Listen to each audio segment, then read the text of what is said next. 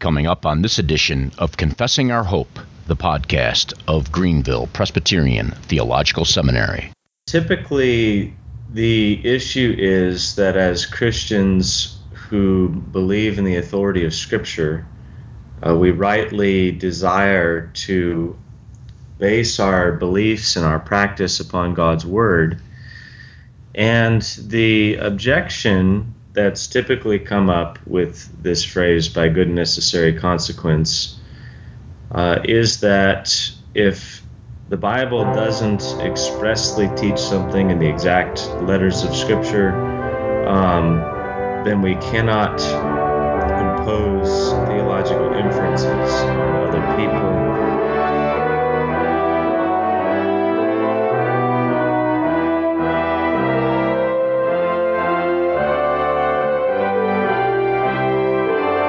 Good morning and welcome to another edition of Confessing Our Hope, the podcast of Greenville Presbyterian Theological Seminary. As usual, I am your host, William Hill, and it's been a few weeks actually since we've been able to do an interview, mainly because I haven't had anybody scheduled, and I won't say whose fault that is, but he knows who he is.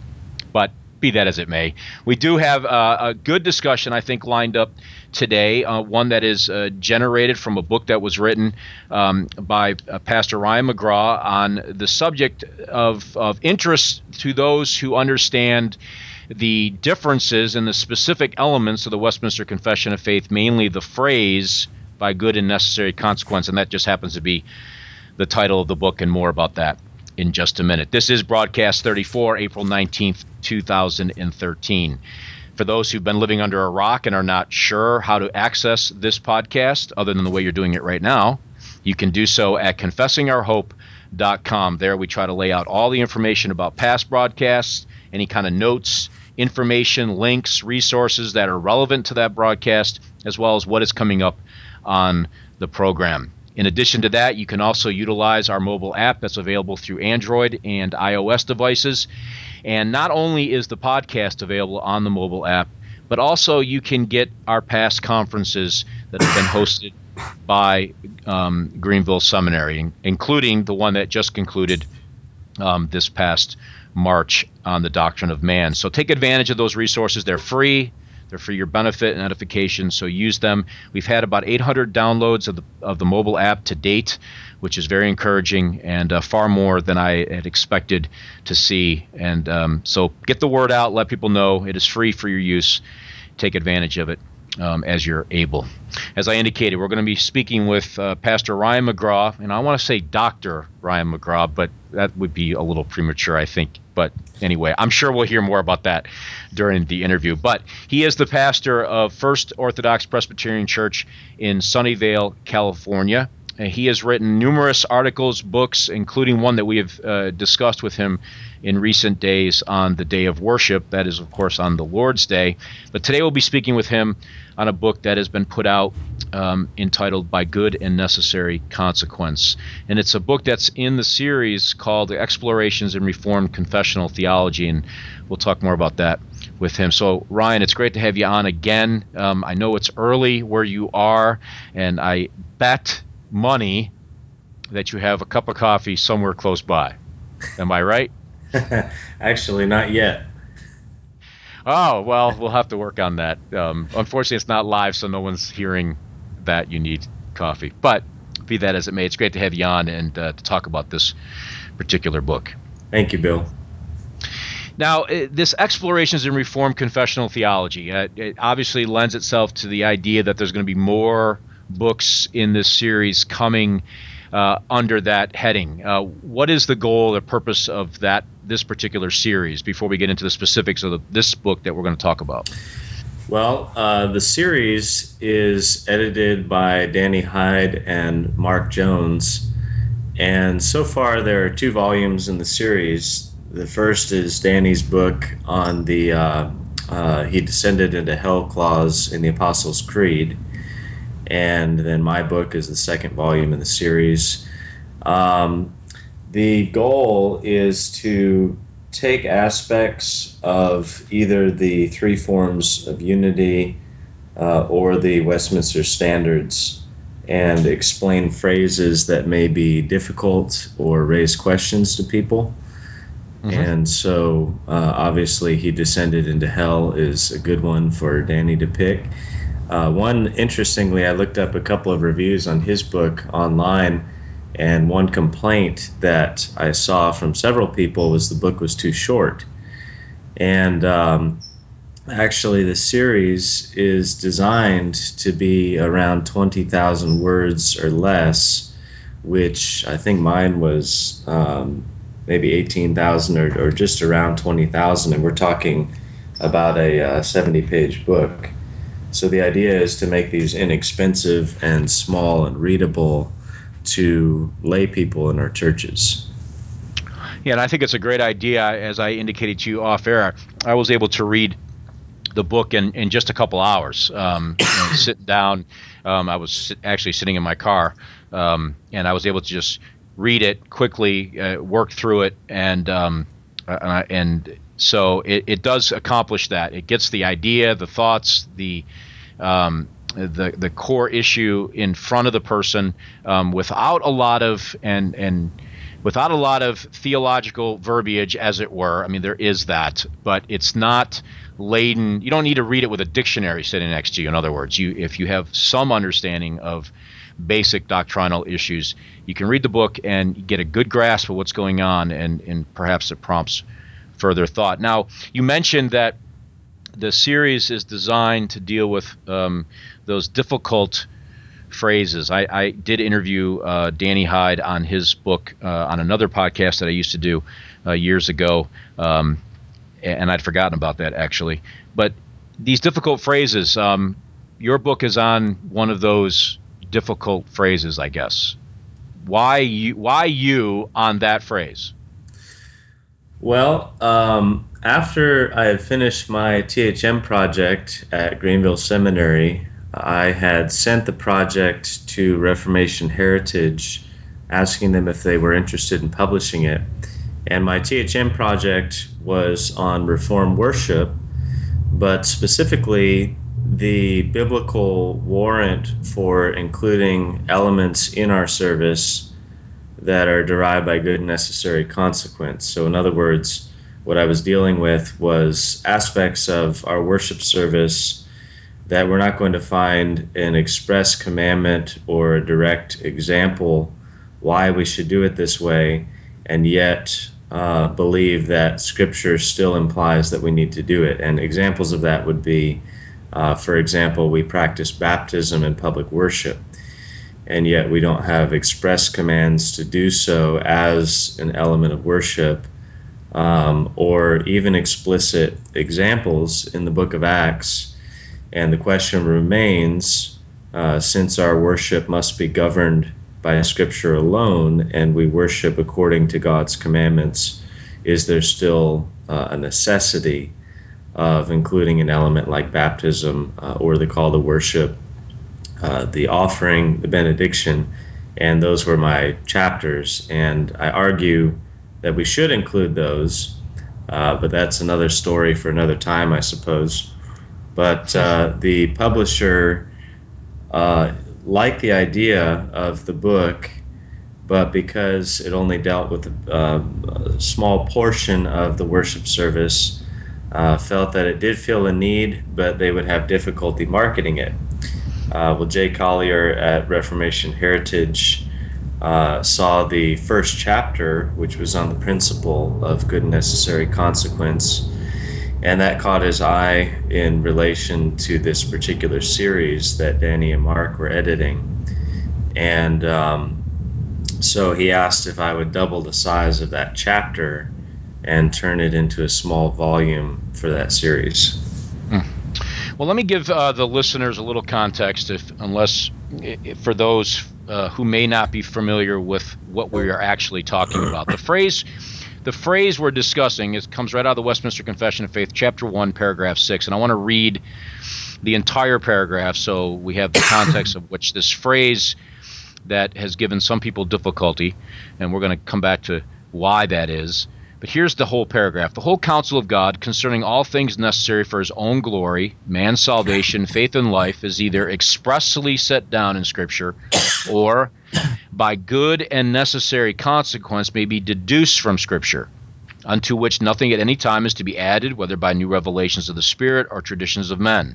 Nevertheless, we acknowledge the inward illumination of the Spirit of God to be necessary for the saving understanding of such things as are revealed in the Word, and that there are some circumstances concerning the worship of God and government of the church common to human actions and societies which are to be ordered by the light of nature and Christian prudence according to the general rules of the Word, which are always to be observed. So that's a mouthful, and there's a lot in that paragraph, but specifically this phrase, good and necessary consequence. Why should and why has, maybe give us a history of why that particular phrase trips people up or causes some difficulty in people's thinking? Well, typically the issue is that as Christians who believe in the authority of Scripture, we rightly desire to base our beliefs and our practice upon God's Word. And the objection that's typically come up with this phrase, by good and necessary consequence, is that if the Bible doesn't expressly teach something in the exact letters of Scripture, then we cannot impose theological inferences on other people and cannot make them binding on the conscience. And really the idea that we're dealing with here is that good and necessary consequences are items in Scripture that are deduced from biblical principles, or sometimes even strung together, as I imagine we'll probably talk about some examples in a moment. But just as a precursor, without this principle, you wouldn't have things such as the doctrine of the Trinity or the doctrine of the two natures of Christ, where you're not going to find a nice biblically defined statement of those doctrines in any one place, but you're going to have to look at the big picture of Scripture and piece together various statements and various doctrines of the Bible until you put them together as a whole, and then you're going to put together doctrinal formulations. So the importance of the question of what does good and necessary consequence mean is, I believe that this phrase lays the entire foundation for systematic theology, but it also lays the foundation for the application of the Bible. In other words, as a minister, if I didn't use good and necessary consequence, I'd never be able to apply the text directly to my audience, at least not with divine authority behind it. Because when I apply a text of Scripture, what I want to show people is, though there may be different ways that you may apply something, such as Bible reading, I'm going to draw a deduction from Scripture. If my text is enforcing why we need to read the Bible, for example, I'm going to tell my audience that by good and necessary consequence, you must read your Bible. How you do it, how often you do it is another matter, and there's considerable freedom. But I wouldn't be able to make that kind of statement with any divine authority behind it unless it was a good and necessary deduction or conclusion from the text of Scripture. Now, when we're talking about, and I think for the listeners, it's going to be extremely helpful to define this phrase before we actually get into whether the Bible actually supports the statement, whether the Bible actually uses the statement. So when we say, or when the divines at Westminster inserted or placed into their confession this phrase, by good and necessary consequence, what exactly do they mean? Well, the first way to state it is negatively, since good and necessary consequence is standing in contrast to precepts or direct statements and approved examples. So, for example, you could have a statement in Romans 9 that refers to Jesus as the true God and eternal life. You can have examples in the Gospels of people falling down and worshiping him, and treating him as divine. And then you have good necessary consequence would be something that's not expressly stated but implied. So, for example, he tells the man who is paralyzed, your sins are forgiven, and then does the miracle of healing his body and enabling him to stand, and expects the Pharisees or the Jewish rulers to draw the inference that therefore he's God, because only God can forgive sins. So the good necessary consequence is referring to something that is not just a deduction from Scripture, but it's a good deduction based on proper reasoning and so on, but it's also necessary. In other words, people often ask the question, have the concern here, that if we're going to draw inferences from texts, then the door is suddenly wide open to do anything we want with the Bible. But that's not what we're doing. We're actually limiting these things very carefully and only drawing these conclusions from the Bible when the Scriptures themselves necessitate it. Can you give me an example of, well, in the book you give a few examples, perhaps we can touch on one of them, but can you give an example in Scripture where either the writers of Scripture are employing that methodology or retelling or relating a narrative account that this methodology is actually being employed?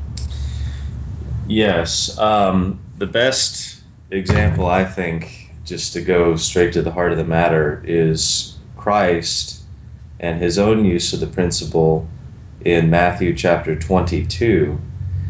And here, Jesus not only illustrates the principle of good necessary consequence, but virtually demands that we use it. And the scene that is before us in Matthew 22 is Jesus interacting with the Sadducees. And the Sadducees denied the bodily resurrection of the dead. And most hearers, I assume, will be familiar with the scene, but basically to rehearse it briefly, they come to him posing a riddle, as it were. And in the riddle that they pose to him, there's a woman who has essentially married 7 men one at a time. In other words, she married the first, he dies, then she marries the second. The brother keeps coming in succession and fulfills the duty of according to the Old Testament law of the brother raising up seed for his brother who died. And they all do not have children through this woman, and so they all die, and lastly the woman dies also. And the Sadducees say, well, if there's a resurrection, this is the implied question, if the dead rise at all, then whose wife will this woman be? Which of the 7 will she belong to? And they think that they've put Jesus into a unanswerable situation. And assuming that if the resurrection would involve the absurdity of a woman being married to 7 husbands, then therefore there must be no resurrection at all. And Christ's answer is particularly illuminating on this point. First, he tells them that they are ignorant of the nature of the life to come, and describes people as neither marrying nor given in marriage, but being like the angels of God. Then he moves on to their misinterpretation of Scripture. And he actually says in one of the gospel accounts that you do err not knowing the Scriptures or the power of God. Well, the question that comes out is, if somebody came to you and asked you, prove to me from the Old Testament that there is a bodily resurrection. I suppose most of us would go for the clear, easy passages. Isaiah says in Isaiah 26, you will live together with my dead body. You have statements in Job 19 about knowing that his Redeemer lives and at last he'll see him in his flesh. Several other places we could go. Christ actually goes to what he refers to as the burning bush passage. And this is the passage in the Old Testament where God appears to Moses in the burning bush, and the bush is not consumed. And Christ bases his argument on the fact that God says, I am the God of Abraham, Isaac, and Jacob. And Jesus says, God is not the God of the dead, but of the living. And what's interesting about the argument is, to us, in our modern world, it seems like there are many pieces missing. The Sadducees are actually silenced by Christ's argument from the burning bush passage and have nothing to answer him with. And what's so interesting about that is, I think many modern readers often don't exactly understand what Christ is arguing. And if I could summarize it, Christ appeals to essentially the present tense of the fact that I was the God of Abraham and Isaac and Jacob, and now they've died and they've gone, but I'm presently the God of Abraham, Isaac, and Jacob. In a Jewish mindset, a person consisted of both body and soul. And the idea is, because see, we would still say, well, how does that prove the resurrection? Because we understand how they're disembodied spirits with the Lord at the present day. But how does that prove a bodily resurrection? Well, he's assuming the same Jewish mindset that the Sadducees shared with him, that a person is a body-soul creature, and if the soul is still conscious and alive in the presence of God, then the body must be reunited with the soul eventually.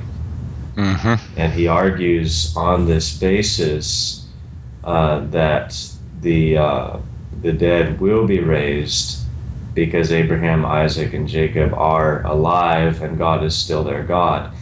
And again, as many people have complained about drawing a theological inference from Scripture, Christ not only does so in this particular case, but again, he turns around and accuses the Sadducees of being ignorant of the Scriptures, for not being able to draw the inference. Now that may be, I suppose, something very humbling to us, because it is not only an example of good and necessary consequence, an example where Jesus requires it of his hearers, but it's not an easy example either.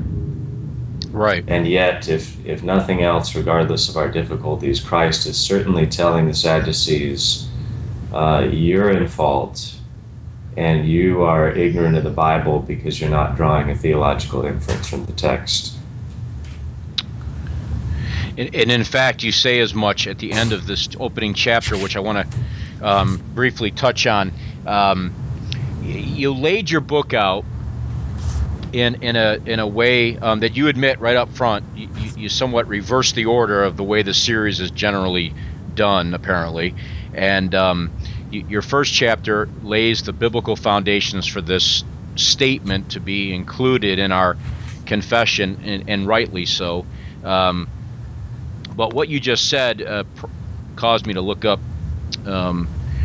something in that chapter where you say, we do not have the excuse of claiming that only Christ and his apostles were able to interpret Scripture in this manner, since they expected both their followers and their opponents to be able to do so as well.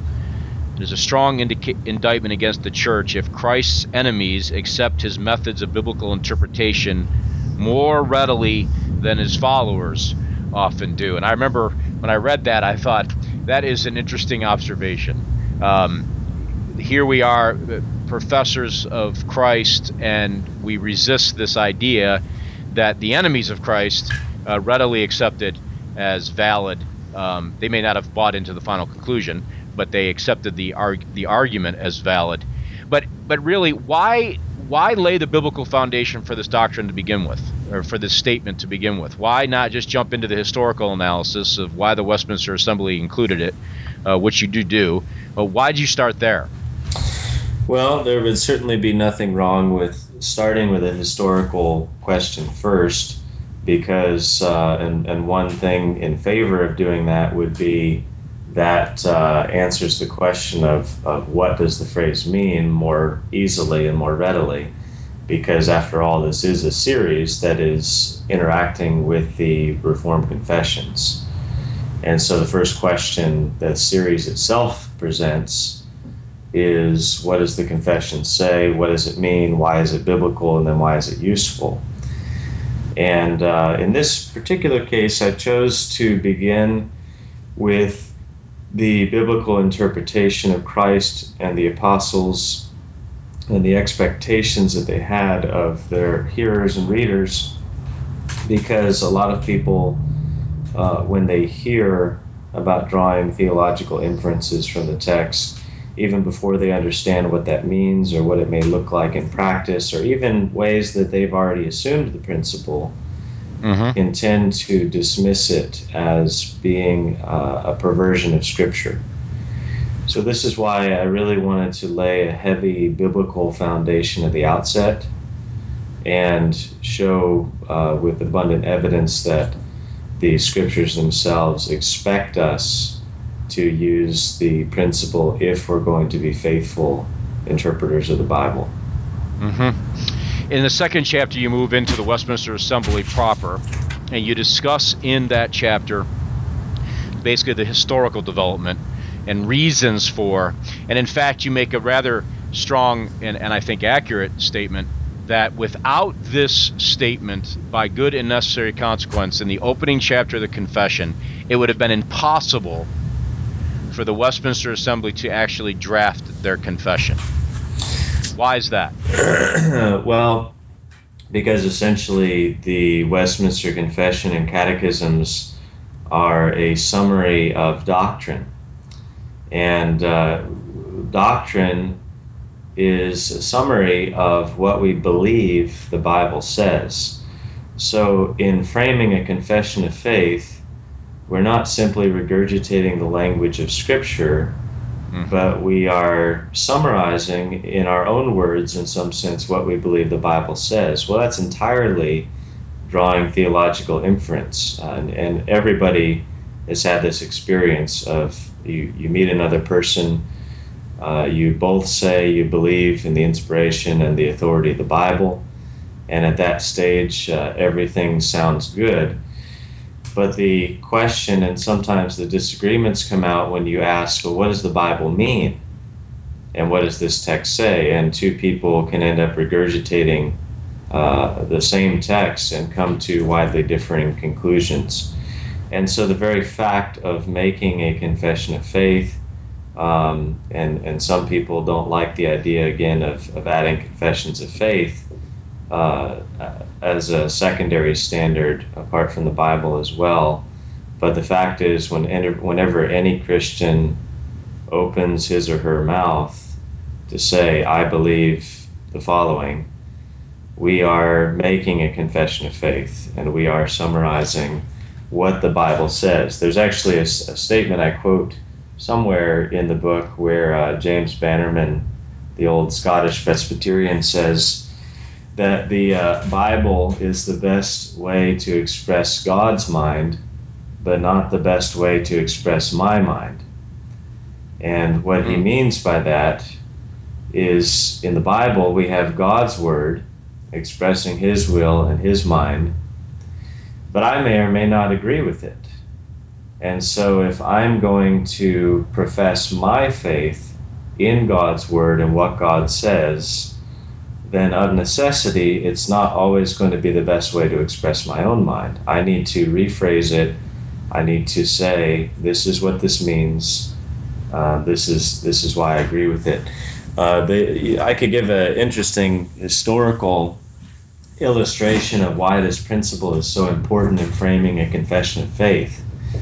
There was a incident in the 1650s when John Owen was teaching at Oxford, and he and several others, including Richard Baxter, were asked to come together and form a confession of faith for lay people.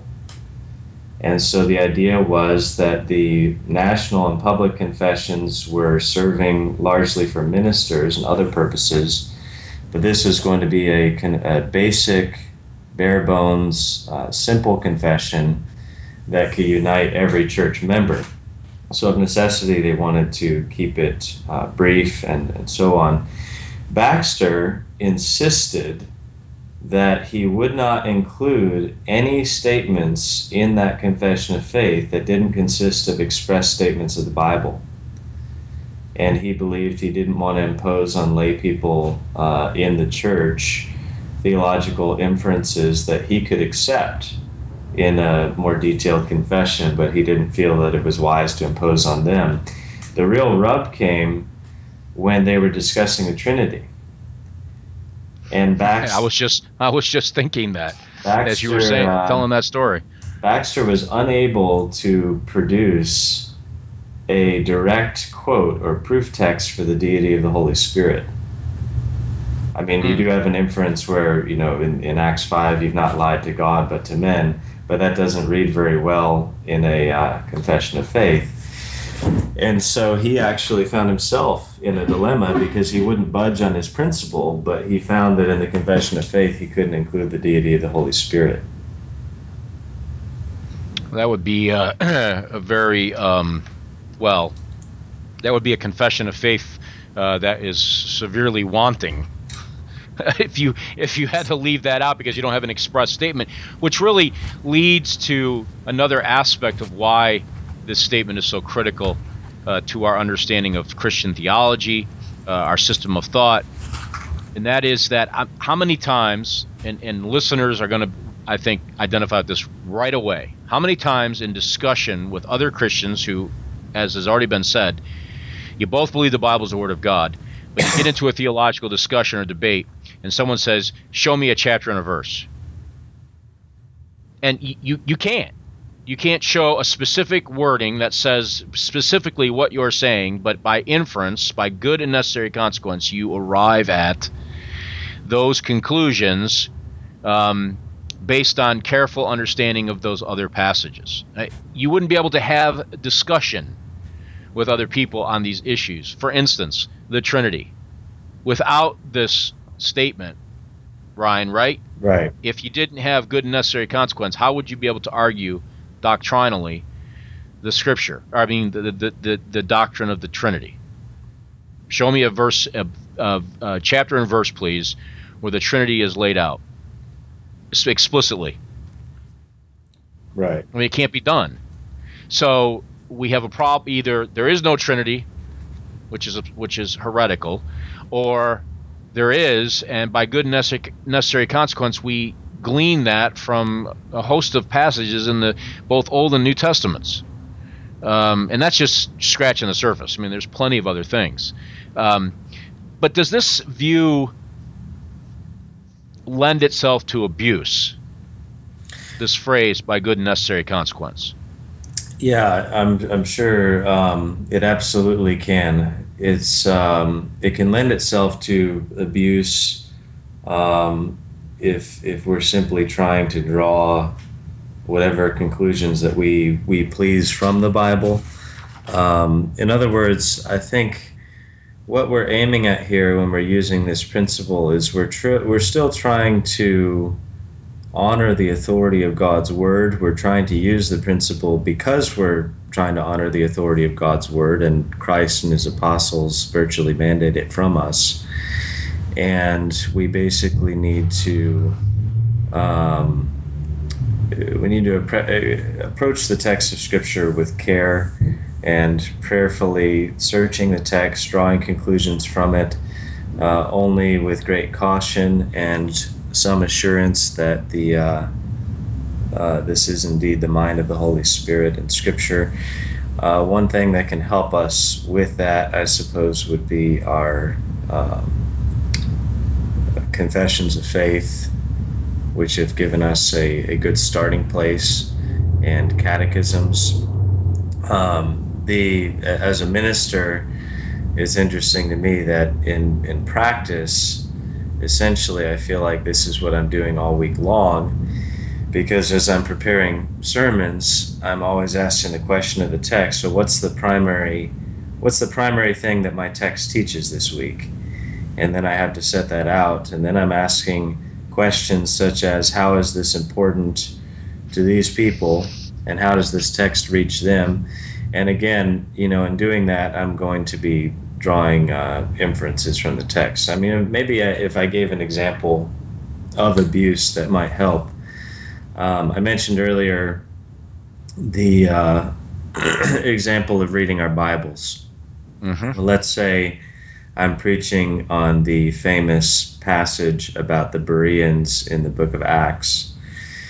The inference that I draw from the fact that they searched the Scriptures, and many of them searched the Scriptures daily, and many of them came to the faith, is that you too should search the Scriptures daily, and the Lord often blesses this as the means to bring people to faith. And I can apply that to different hearers in different ways. I can also press the inference there that we need to be searching the Scriptures daily, and I can compare Scripture with Scripture, such as Psalm 119, other places where the Word of God is woven into the daily life of the believer and is a daily necessity. So I can draw an inference for daily Bible reading being our ordinary practice. Where I would abuse it is if I tried to say that the Scripture infers that you must read your Bible at 8:30 a.m.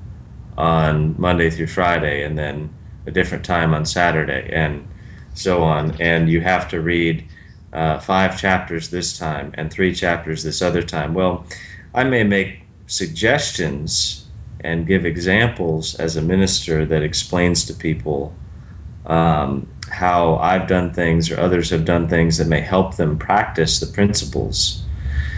But I can't say that that's an inference from Scripture. The Scripture doesn't mandate that you have to read so many chapters a day or spend so much time, but it does mandate by good necessary consequence that you must read your Bible daily. Yeah, and I think that's very helpful explanation of this.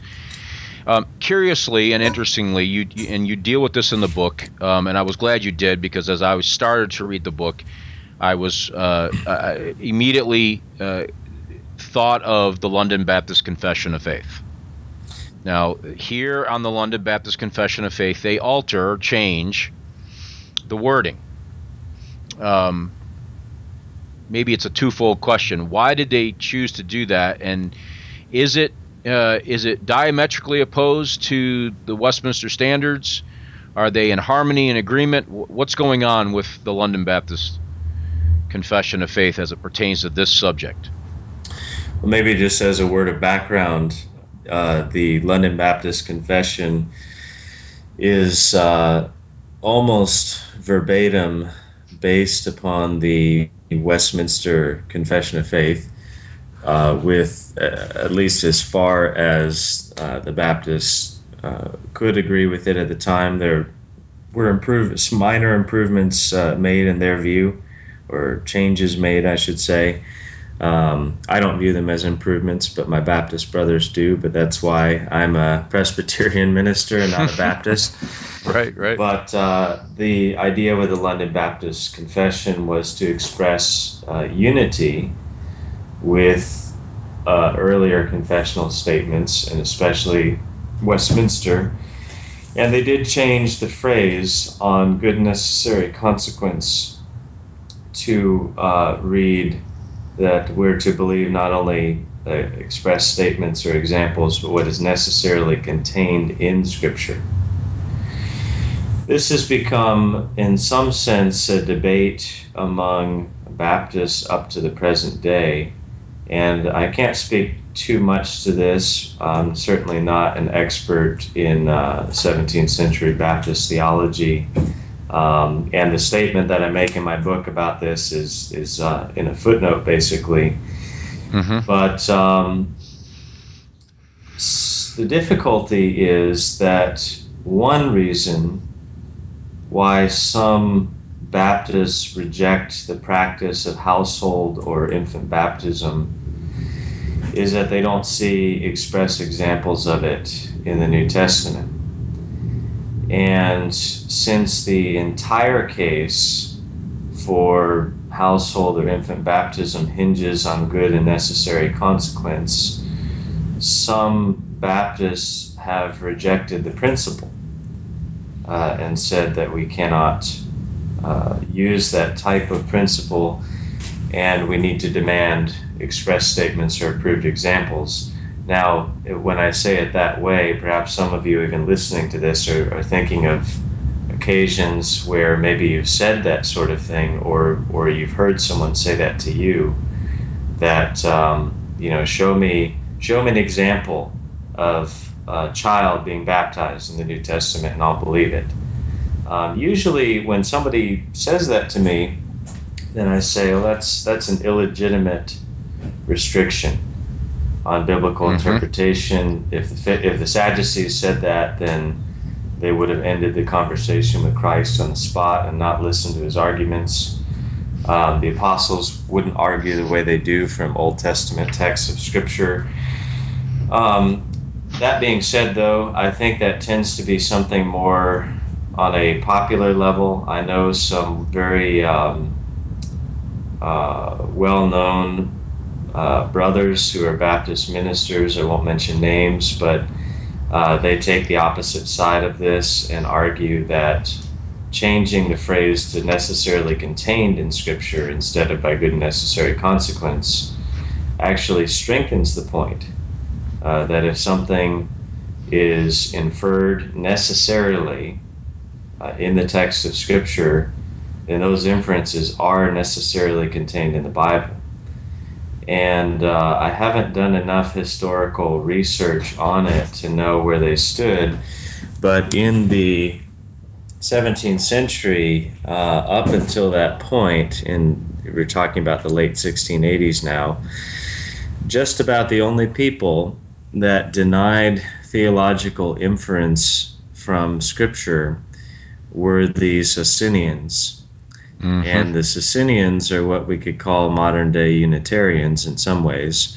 And, of course, they rejected the Trinity and other doctrines such as that. Socinianism in some way gets mislabeled as an anti-Trinitarian movement. They actually were a movement that was much broader, where they exalted reason above Scripture. And what I find so ironic about that is they exalted reason above Scripture and would reject doctrines such as the Trinity because they didn't think it was reasonable. But at the same time, they rejected drawing theological inferences from texts of Scripture and only wanted express statements of the Bible. So I think in that context, my suspicion is, as the Baptists are trying to pursue unity and want to be recognized as a branch of the Reformed Church, it would seem awfully strange to me for them to adopt what essentially was viewed as a Socinian principle of biblical interpretation. And I have had at least one well-known Baptist who's well versed in this 17th century Baptist theology that has said that he believes that's what he's found. But again, that's not my area of expertise, so I can't say definitively one way or the other. But I think what you have said is helpful, because although even in the book you chose the subject of infant baptism and admitted that this is really not the place to have that debate. It's not the place today to have that debate either, but use that as an example where the same hermeneutical principle would not be applied. They could, if they were consistent, then they would have difficulty with other issues as well, based on that whole principle. So I think the idea that you were trying to demonstrate in the book, if I understood it correctly, was to show that that they are applying good necessary consequence to other areas that they would readily hold to, the Trinity, and so forth, but then fall short on other subjects such as infant baptism and the like. So while they are employing it, they're not consistently employing it across the board. Now, to wrap things up, I think I think it's the last chapter, or second to last chapter, is on the subject of objections. And you highlight for us 3 objections that I'd like to just briefly talk about. The first one you mentioned is that objections to this principle, one would be doctrines derived from it cannot be binding upon the conscience of believers. Number one, I guess the question is why would people make that objection, and how is that even an objection in the first place? Well, I cite Walter Kaiser as an example of this, and his book that he wrote with Moses Silva on Introduction to Biblical Hermeneutics, and he expressly says that to bind the consciences of believers, that which is not directly taught in Scripture is perilously close to raising up a new form of tradition that vies for equal recognition with Scripture itself. And he ends up saying, of course, that it cannot be binding upon believers, because the assumption that's being made in this objection is that the inferences are extra biblical. And I don't remember if it was Warfield or somebody else that said essentially an uninterpreted Bible is a useless Bible. That he does say the sense of Scripture is Scripture, and this brings us full circle back to what we've considered in the book. If they cannot be binding, then this would rule out Christ's argument against the Sadducees. If inferences cannot be binding, then the church has been wrong to treat the doctrine of the Trinity as a fundamental article for 1700 years.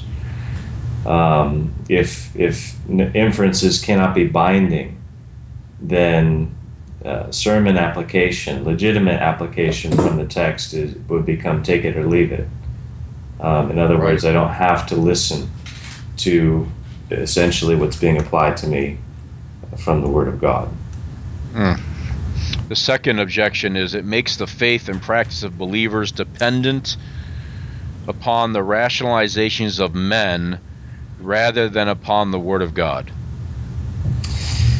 Yeah, and again, I would respond to that the principle does not do that, but the abuse of the principle does. And if legitimate inferences are drawn from Scripture, this is not subjecting them to the rationalizations of men rather than the Word of God, but it is summarizing and applying the Word of God. Again, I've had plenty of conversations with Mormons over different passages of Scripture, and even to a certain extent in recent conversations where they're willing to quote passages that say Jesus is God, and they will say he's God. But they don't mean the same thing by God that I mean. They don't mean God equal with the Father, and they still end up denying the Trinity. And they have a view that they add to that where I could be deified and become God as humanity. So again, this idea of making the faith of believers depend on rationalizations of men really falls to the ground, because we're not talking about rationalizations of men in the sense of men sitting around trying to come up with doctrines that they want other people to believe in. But we're talking about seeking to discern the mind and the meaning of the Holy Spirit as he's revealed himself and his own will in Scripture. Yeah, you say that on page 63 of the book. You say the role of reason is not to create, and that's in italics, is not to create theology from reading Scripture. Reason is a necessary tool that is used to receive the doctrines already stated and implied in the Holy Word of God. And then Warfield, you add this statement from Warfield: if this plea is valid at all, it destroys at once our confidence in all doctrines, no one of which is ascertained without the aid of human logic. I don't know that we would understand any of the Scripture, frankly, without that tool given to man. Obviously, with the enlightenment, with the work of the Holy Spirit, enlightening our minds, showing us what the Scriptures teach, that all goes without saying. But we've been given minds to think carefully about these matters, but it's not to create something that isn't there, but it's to extract what is there, what is present already there in the text to begin with. I don't know who said it to me. It was probably said many years ago. I don't think I've ever had an original thought in my entire life, but I just regurgitate that which I've heard from other people. But they said that the Scriptures, I lost my train of thought, and that's a horrible thing to do when you're on a radio program. So, what was I going to say?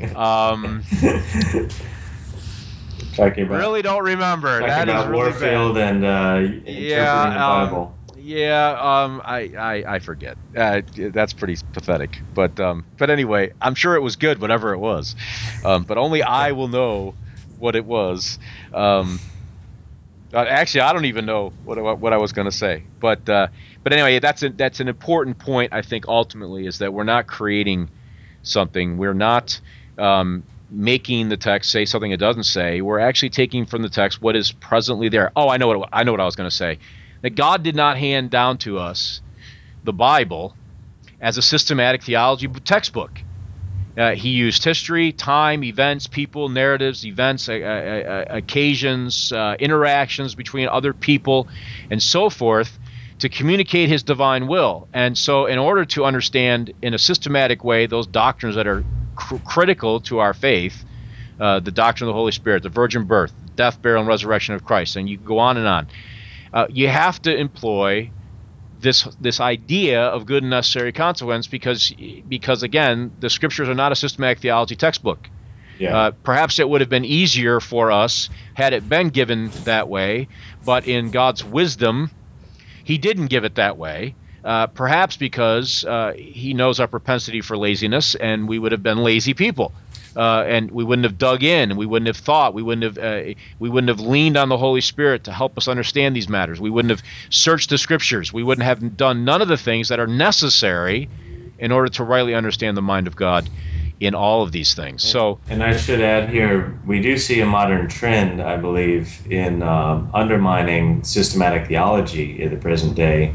And I actually begin the book talking about that, but it does relate here to the objections, where in many circles and even many recent attempts at producing a reformed systematic theology, the idea is that somehow we need to come closer to the discipline that we call biblical theology, and even exalt biblical theology above systematic theology because it's more honoring to Scripture. Because we're tracing the gradual outworking and overflowing of God's revelation throughout time. The problem is this.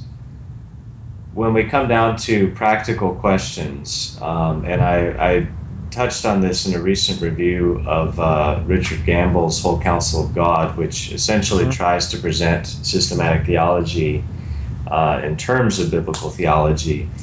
My question is, if somebody comes to me and says, can you tell me about the attributes of God? Systematic theology answer would be to go to the shorter catechism, or perhaps the larger Confession of Faith, and take a nice summary, and we'll step back, look at the big picture, see what the Bible says. Whereas if you went to Richard Gamble's book and wanted to see his treatment of the attributes of God, the answer becomes, we'll read the first 700 pages. Because essentially you need to retell the biblical story. You're not summarizing, you're not giving a list and succinct discussion of who God is, but you're unfolding it step by step as you go through the whole thing. So the point is, this idea of inferences and systematic theology is something that the average Christian uses every single time they have a conversation about God or about the Bible. Right. And I think it's sometimes only in the scholarly realm where we begin to really distort these questions. Your final objection here, we can just touch on briefly because it simply says it takes the Bible out of the hands of the people and places it into the hands of experts who act as a priesthood between the believer and the Scriptures. Now, obviously, you would abhor that idea, and so would I. But how does this statement in the confession? Why would some people be led to think that in the first place? Well, the idea is that this principle requires a large deal of thought. It's open to abuse, and therefore it would take the Bible out of the hands of the average person and put it in the hands of some experts to interpret it for us and mediate it down to us. And as you said, yes, I would abhor that idea. But one thing that is often lost at the present time, and frankly was in my experience as a young Christian, is to have a balanced view of the necessity of individual Bible reading, prayerful Bible reading, and the public ministry of the Word. I'm glad you said that. That's really what I'm trying to get at here in this last section, is if I could use sort of an autobiographical illustration of this. When I was recently converted towards the end of high school, I began to study the Bible constantly, and the church that I attended, I eventually discovered was Arminian, and I didn't know what Arminianism or Calvinism was at the time, but I had been reading the Bible and basically became convinced of what I later came to call Calvinism. Well, I felt a sense of betrayal, and the teachers in my church were teaching the opposite, so I went from this trust relationship to a lack of it, and had the tendency to bury myself in the Bible in my room by myself, and I didn't want to hear anything anyone else had to say about the Bible. I didn't want to read any books outside of the Bible because I didn't want to cloud human ideas in with the Bible. And ironically, what happened one day is I was praying through the book of Ephesians and meditating upon the text, and I came to chapter 4, where Paul describes a list of gifts to the church. And what's interesting is those gifts in Ephesians 4 are described exclusively in terms of church officers. And the purpose of these gifts, these officers, is to prevent us from being tossed about by every wind of doctrine, to come to a unity of the faith and that sort of thing. Well, suddenly I realized that by God's design, private Bible reading is both necessary and insufficient for the Christian life. And the example of the Bereans, again, often gets abused. Well, look at the Bereans. They search the Scriptures daily. see whether these things were so. Well, that's only half the picture. The Bereans searched the scriptures, then they listened to sermons. Then they searched the scriptures and they listened to sermons and kept repeating the process. And really, the idea of having gifted men whom God has given to help us interpret the Bible and apply it to our lives, coupled with our own personal devotion and worship to the Lord, is God's design for healthy Christian growth. You mean it's not just me, my Bible, and the Holy Spirit in my closet, and that's it? Well, you can try that, Bill, but I don't think it'll work out too well. Yeah, I've actually heard people, Christians, professing Christians, make that statement, and you know, basically dispensing with 2,000 years of church history, 2,000 years of biblical interpretation, 2,000 years of men who are, as you just said, gifted by God to lead and instruct the church. They just dispense with all that. I think one of my professors just said, if you ever think you discovered something new in the Bible in your own personal study, you probably should check again. Yeah. Because you probably haven't. And of course, you know, with the example I gave, I was one of the chief offenders there at one point in my own growth, and so I certainly sympathize with how people approach this. But we need to recognize on some level that isolating ourselves in interpreting the Bible is a temptation of Satan and not a design of God. Just as much as submitting to the slavish authority, or submitting slavishly to the authority of a church and its tradition, is an equal and opposite error, the scripture view is actually quite balanced. And when you talk about church history, there's a section in here in the book where I deal with the Middle Ages. And I found it interesting recently. I saw a review of the book where somebody criticized me for rejecting the medieval fourfold interpretation of Scripture and oversimplifying things and throwing it out the window for what I conceive the Reformed view to be. But actually in that section, I'm not even advocating my view. I'm simply trying to describe the Westminster Assembly's view and how they came to it. And the other thing that I find ironic about the criticism is it tails into what you just said. What I'm trying to show in that section is how the Westminster Assembly didn't throw the Middle Ages out as the Dark Ages. They built upon what God had done in the church and through theologians in the Middle Ages, and they took the fourfold method of interpretation, which we don't have time to get into now, but they modified it. They didn't throw it out. They adopted it and wove it into their conception of how to apply the Bible.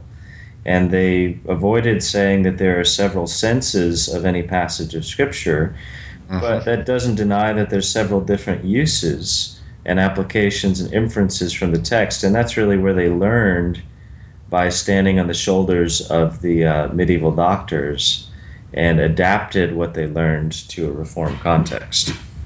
Yep, absolutely. And I remember that section quite well, actually, as I was reading it, somewhat intrigued, but also reflecting on the reality that we have learned from those before us.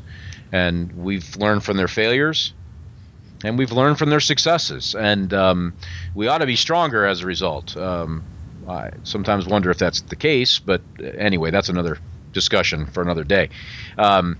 You know, it is interesting to me. You talk about the Bereans and this idea of good and necessary consequence, and avoiding the out of balanced view that I can just hide in my closet and read the Bible and that's all I ever need.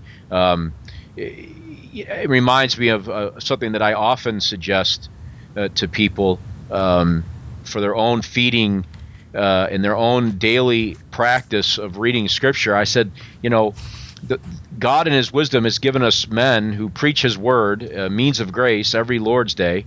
I said you would be well served if you took that sermon, or two sermons as the case may be, and spent the next 6 days poring over, reflecting on, looking up different passages that support, or whatever the case may be, what was preached from that pulpit every Sunday. I said you would grow as a Christian by leaps and bounds if you would take advantage of that each and every day.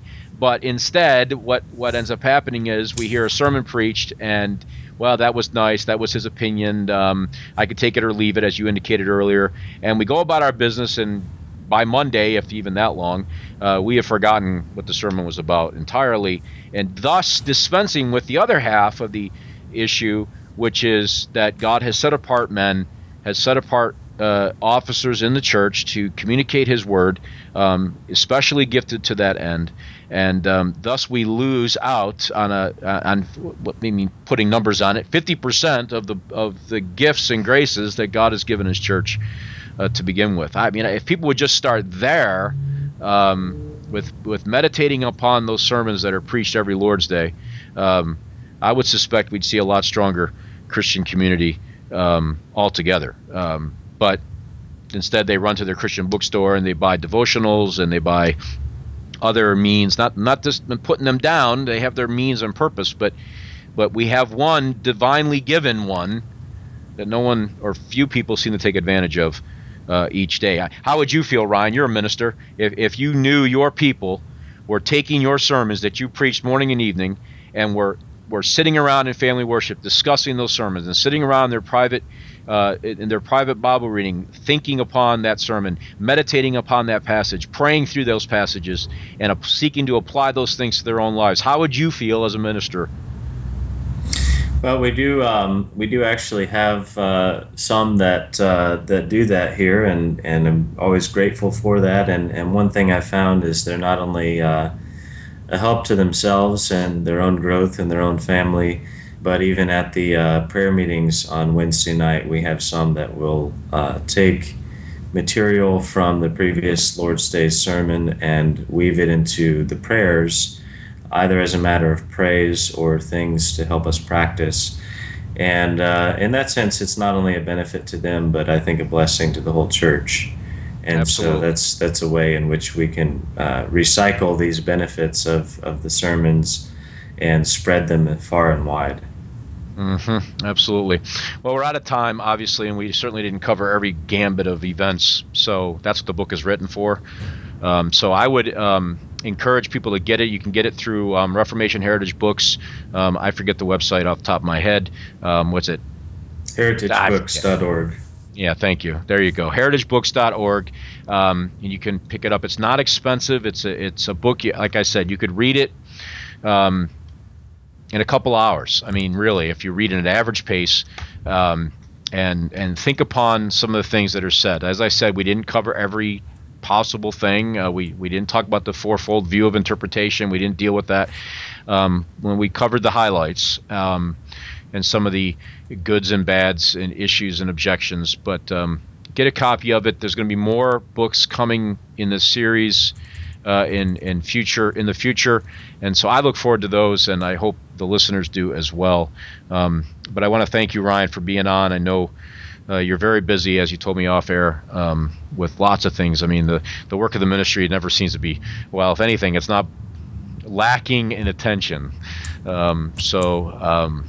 But I thank you for being on and carefully explaining this subject that is really crucial to our understanding of everything we really believe about what the Bible teaches. And really, without it, we would be lost and we wouldn't know what's going on. I mean, what's the Trinity? What do these things mean? We would have no understanding of it. So, again, thank you for being on today. Thank you, Bill.